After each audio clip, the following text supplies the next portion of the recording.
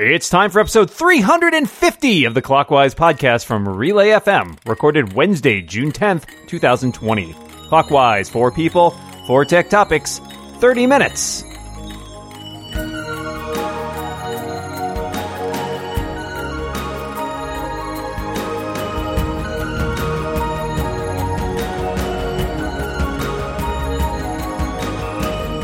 Welcome back to Clockwise, the tech podcast where it's time to do a tech podcast. I am Micah Sargent, one of your hosts, and I am joined across this vast and boy is it ever-changing internet by my good buddy, good pal, and dungeon buddy, Dan Morin. How you doing, Dan? I'm doing well. I enjoyed your tautological introduction this week.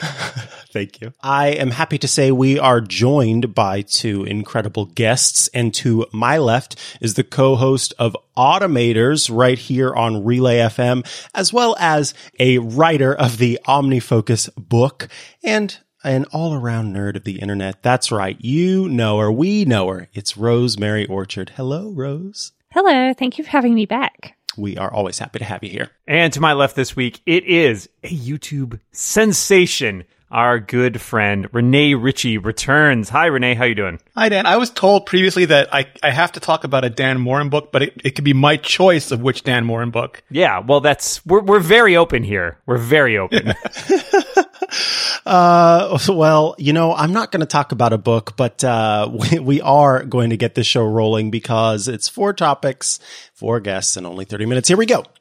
My question for you, Bloomberg just published an article talking about how Apple is going to be launching a Mac trade-in program at U.S. retail stores. And so it has me curious. Would you consider trading up your current laptop or desktop and future laptops and or desktops for a new system like you do potentially with an iPhone with the iPhone upgrade program or another third-party offering? Well, this is definitely something that every time I've bought a Mac recently, they have in the not too distant future announced the new one shortly after my purchase, which has led me to believe that maybe if there was an upgrade program, that wouldn't happen anymore. But at the same time, I just don't update my Macs at the same rate that I update my iOS devices. Part of that is because my new shinies are mostly my very portable new shinies with cameras and so on. And we all know that the cameras in Macs suck. So I'm not going to be using that as a photography device anytime soon. And also, it's just a lot of hassle to migrate from Mac to Mac with so many different things and settings and so on that even with the best will in the world, you know, it's difficult to copy over. And also, Macs don't update that often. You know, the big changes don't come every year. So right now, I would say definitely not on an annual basis, but every 2 years, I would consider it. I think, Rose hits the practical matters on the head pretty well. I think for me, what's weird is that I have much more of like an emotional attachment to my Macs than I do my iPhone or my iPad. And maybe that's just the longevity of the time that I have spent on the Mac as a platform. But, you know, I have an old Mac or 2 lying around that I don't even use anymore, but I keep around because, you know, I feel affection for them. I love those old Macs. I'm not someone like a John Moltz who just creates giant stacks of computers for some reason and holds on to like every vintage Mac. Or a Stephen Hackett who's just like a collector, right? Like that's not quite where I'm at, but I still feel a lot of affection. And I think Rose is right, because I don't update my Mac that often, you have time to sort of develop that relationship. And also I feel like they're so much more lovably quirky with all the weird stuff that they do than an iPhone. Like when an iPhone doesn't work, I just get angry. But when my Mac misbehaves, it's like, you scamp. I've handed down every single MacBook that I've had. My brother has one, my sister has one, my godkids each have one. And part of the reason is because they are so long lasting. Like I think the only one that finally bit the bullet on my end was the polycarbonate white MacBook because it just kept cracking. But the aluminum ones have been rock solid, and you can work with them for a long time, update them for a long time, especially if it's someone who doesn't have really, really intensive computing needs, but they still need an actual computer. And I love the idea of the trade-in programs, but I don't think they're always the best value. Like if I really needed money, I would go to the trouble of selling it myself and probably get a little bit more money. So for me, it'd really be like this thing is just nothing more that could be done with it. It's a hunk of inert matter, and at least I'll feel responsible enough to give it back to Apple, who will hopefully recycle it responsibly enough that that's the best funeral, the best torpedo I could launch at that planet for the MacBook. I typically have not handed down MacBook Pros. In fact, the last MacBook Pro I had was a company machine. The current MacBook Pro I have is also a company machine. So I haven't owned my own MacBook Pro in quite some time. And I think because of that, but also because of the folks who surround me, I tend to hand down iPads over MacBooks.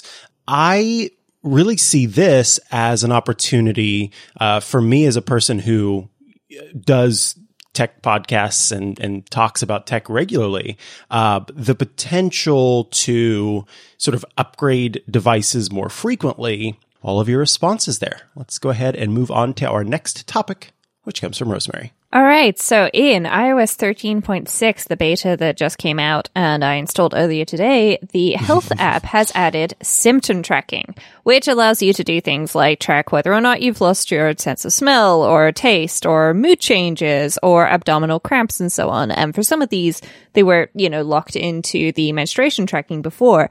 And I was wondering if your iPhone could track anything about your life, what would you want it to track? And, what do you track right now and what do you like about it? Kind of hate tracking things. So that's my deep secret. I don't know why. I just feel like there's a lot of data in there and I'm not sure that I ever learn anything from it. And it just takes time out of the day. I go through fits and starts. Like I'll do every once in a while, I'll do like food tracking, meal tracking with like Lose It or something like that. And then it always tapers off for me. I don't stick with it. I think if I could track anything that was, health related, it might be related to just sort of allergies, because there's probably things I don't think about in terms of like why they sometimes get triggered at weird times. Or if it were non-health related, I don't know, I was about to say like I could track my daily word count and see how I'm doing on my book. Nope, that's just depressing. I don't want to do that. I'm not sure that I would be really like good at sticking to any of these habits. But I do appreciate that they've made it much more flexible in terms of the things that you can track. Yeah, I'm really similar to you that I always have like the intention to track things, but then the cognitive load of tracking things and the absurdity of one day having to track all the things I'm tracking just makes me want to give up immediately. The one thing though that does sort of interest me, because there's been talk of mental health features on Apple Watch, is just negativity. Because I said before, I try to start every day off being Mr. Rogers. And at some point I end up being either Homer Simpson or just feeling like John Wick. And I'd like to be able, and it's sometimes it's Twitter, like someone says something or a YouTube comment. And instead of being that, that Mr. Rogers response, it's just, how dare you, and blah, blah, blah, and someone's wrong on the internet, and I'm that cat furiously typing away on the keyboard. And if I could figure out that moment of transition, and just the weight of the internet in general on my moods and on my responses and on how I treat other human beings, I think that would be enlightening until it became just as enraging as everything else. I definitely do a lot of tracking. It's less about having all of these individual data points and more about connecting the dots. I would love to see Apple dig more into that. If I'm going to track all of this different information and have one place for it, then give me some more analysis of that, I think would be the best thing. Well, I love tracking all of the things, so I would really like to have my screen time data merged with the Apple Health data sometimes, and to see whether or not, the apps that I'm using actually affect things like my mood, and if, perhaps sometimes it is causing a bit of a spike in heart rate, looking at certain things going on in the world. And, it would be very interesting to have all of this data merged together, and as all of you said, the analysis. And I suck at tracking what I track, and I do tail off at things. So maybe helping me with that a little bit as well with prompts would be good. But the day that my iPhone knows that I have a headache is possibly a day that I should worry. I don't know. I think it'd be good. Let's take a quick break so I can tell you about Text Expander from our friends at Smile. Text Expander lets you use abbreviations to expand simple things like your phone number or your address. I use Text Expander and have for ages.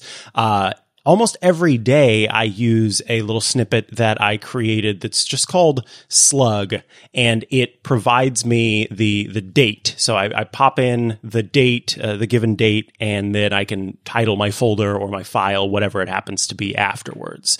I have found reasons to use snippets for so many different things that it's kind of hard to, pick out any specific favorites. But one of the things I will say is I can remember, I want to say it could have even been Renee on MacBreak Weekly. I definitely remember it was me watching MacBreak Weekly back in high school. I remember it being recommended. And the first time I heard about it, I thought, I don't know if that's it seems cool. I hear you being so enthusiastic about it, but I don't know if it's really that. I finally tried it, and you really just have to try it. You're going to love it. It saves me so much time every single day. It's ridiculous. Text Expander updates your snippets on all of your devices, so you can use them when you work in the office or if you work at home. Makes your snippets more powerful with fill-ins, with pop-ups, and so much more, so your messages are customized instead of just boilerplate text. And it's available for companies too. That means that you can manage and share snippets across your entire team or department. Text Expander is available for Mac OS, Windows, Chrome, iPhone, and iPad. And Clockwise listeners, you folks can get 20% off your first year. You just head to textexpander.com/podcast to learn more about Text Expander. Check it out now and see your productivity improve. That's textexpander.com/podcast. Our thanks to Text Expander for their support of this show and all of Relay FM. Alrighty, Dan, what have you got for us? All right. Well, news this week suggests that the transition of the Mac line to ARM processors custom built by Apple may be imminent. We've never said that before, and we've never been wrong before.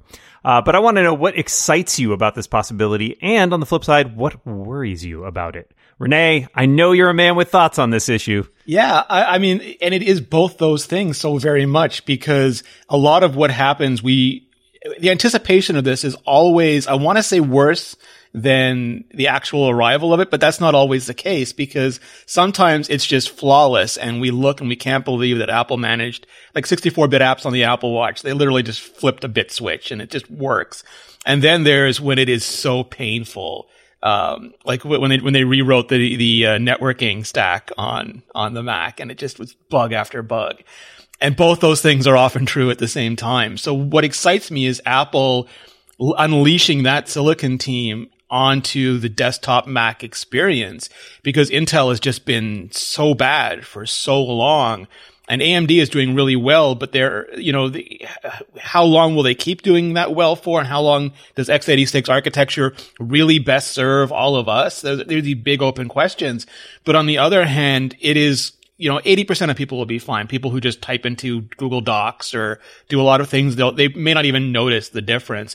But there's going to be a percentage of people that if they thought 32-bit apps were painful, oh boy, are there new levels of pain to experience. And that is sort of my worry. My worry is how much pleasure and how much pain will we get out of this? And will it be worth it at the end? I hate to say this. I'm supposed to be, a technologist. I don't really know what this means. I care about the outcome of what a processor or a GPU or whatever goes into the technology does in terms of performance and how my experience and interaction with the device is improved. But the devices themselves, the little chips and things, don't necessarily matter to me. So I guess what I'm saying is, if it makes it better in some way, then I'm happy. If it makes it worse in some way, then I'm bummed out.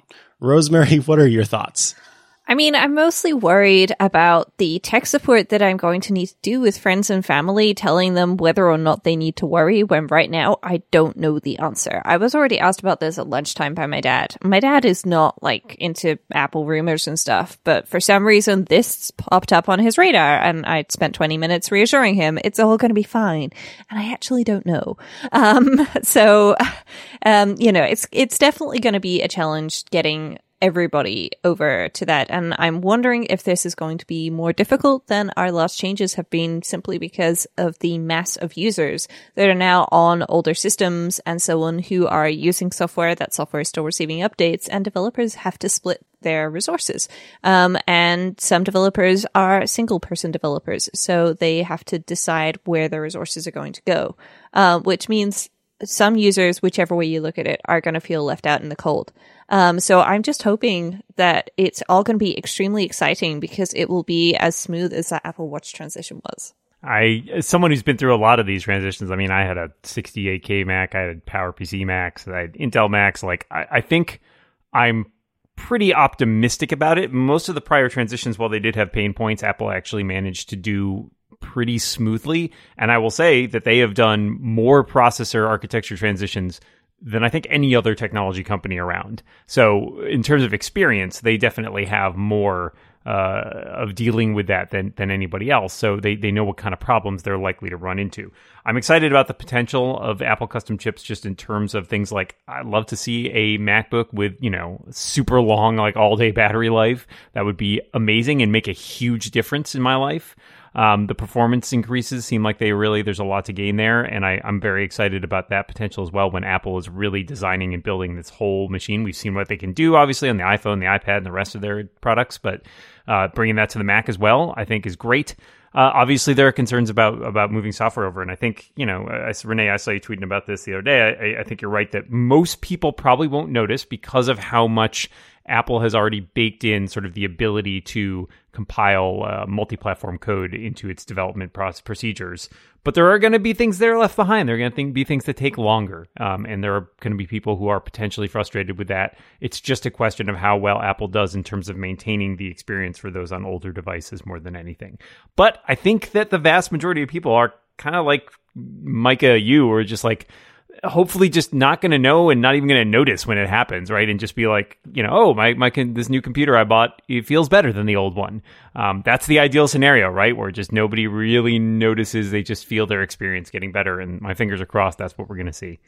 So, mine is something that I've been struggling with recently. And last week, almost everybody's social media feeds was very different than normal. They were filled, for the last few months, they've been filled with a lot of pandemic, people concerned about it, people not concerned about it, people concerned about the people not concerned about it. And then most recently, it's been filled with protest content, people protesting, massive societal problems, and then people protesting the protesters who then you want to protest. It's like the same sort of patterns. And at first, I didn't want to shy away from it, because I realized that the people involved with all of this just had no choice but to stay engaged with it and to never shy away from it. But over the last few days, everything, or at least on my Twitter feed, a lot of it has returned to what I would call normal. And that has been even more disturbing to me, because very little, almost nothing has changed. There have been some optimistic, cases around everything, but not very much has changed. And I wonder how to deal with both the ongoing issues, that's just layered on top of us in 2020, but also how to keep going with a very, very different reality. And I know I'm phrasing this terribly, but that's my question to everybody is, how are you dealing with the world being so different right now? Obviously an excellent question, and something that I have been acutely aware of in seeing the shift again in social media. I suppose for me, what keeps me in dealing with it, I am coming to terms with the fact that my small portion of social media is not reflective of the larger whole of society, and is not reflective of necessarily the activity that is or is not taking place. And I have to rest easy knowing that, because if I do step outside of my own social media, I do see that people are still pushing and discussing and looking for change. And I think that for me personally, I'm doing what I can to continue to make sure that I'm aware of what's going on and others are aware of what's going on as need be, and continuing to try to be sensitive to that fact. At the same time, I understand why there is a shift back to relative normalcy in my social media and in the social media that you're seeing as well, Renee. And I think that part of that comes from, I have a feeling that unless you have some sort of psychological background, or by that I mean psychology background, you probably don't realize just how much living in the time of a pandemic is affecting you on a personal level and the level of trauma that we're all experiencing. And any opportunity to reclaim normalcy, when we can find it, is an act of protection of oneself and is an act of combating that trauma or trying to work through that trauma. So I'm keeping everything in mind, I guess, is how I'm trying to deal with this and understand what's happening. And it's not easy and it is disheartening at some points, but as long as I know that I'm still doing what I can and the people that I care about and who truly care about me are still trying to be aware and doing what they can, then that's what I'm relying on, because I frankly don't have much more energy than to just worry about those things. I mean, social media is one of those things where it can be an amazing force for good and it can be an amazing force for bad as well. And I think, we've seen, fortunately, over the last couple of weeks, mostly it being used as a force for good, or at least that's what I've seen. But at the same time, there's just so much going on in the world. I have just mostly taken a social media break. And I have, made a point of keeping on top of things that are going on through the news and things like that, and donating to charities directly, and so on. But at some point, if you're there and you're at the point where you're feeling like there's too much going on, social media is terrifying. And it's worth taking a break from it, if you're at that point where it's, potentially going to push you to feel like you're being an awful person when most people underneath it all are good. And it's very difficult to find that balance. And that's not to say that I'm pleased to see that it's returning to normal. I feel like we should, be keeping everything that's gone on over the last couple of weeks in mind for a longer period than the usual attention span of a gnat, which is sadly what happens when everything is on 24/7, which is what we see through social media. Yeah, I think those are good points. Yeah, it's interesting. This is a tricky thing to deal with. I think, as we discussed, lots of people crave that escapism that social media seems to provide. And while it is, can be used as a great force for change, I think there are a lot of people, who, for better or worse, burn out on trying to use social media as a place to affect that change. And in large ways, that's because it feels like that's an opportunity, but at the same time, it can feel frustrating because, how much do you actually change things via social media as opposed to through other means, right? I think for me, finding that balance has been about slowly, introducing more stuff on, posting about more things that are closer to quote unquote normal. I don't think that you can ever really go back to normal. I think everything does change. But it's about balancing that with keeping in touch with the things that are still going on and still being able to amplify the messages about what's happening in the world. And I think the most lasting change that for me is going to come out of the way things have been recently is just broadening the group of people that I follow and listen to, so that it's not just about the people in that bubble that I had before. And the opportunity that's been there is seeing so many things in the past few weeks, especially being, retweeted and introducing me to new voices and people that I've then started following so that I can feel like I've got a broader group of people. And that way it's not just about like the sphere that I'm in going back to the way it was before, because I've made taken this opportunity to change what that sphere looks like. And that said, there's only so much you can do about that. And you kind of just have to figure out that balance for yourself. But I do realize from the stuff that I've experienced that I don't want to simply go back to Twitter being exactly what it was for me before, for example. But I want to take away something from that then impacts how I consume social media in the future and how I use it in the future. And it's not perfect, but it's a start, hopefully. Yeah, no, I agree with a lot of that. And I did very similarly. I greatly expanded just the amount of voices and the diversity of the voices that I was listening to, especially because all the pushback I got was from the most incredibly non-diverse group of people imaginable.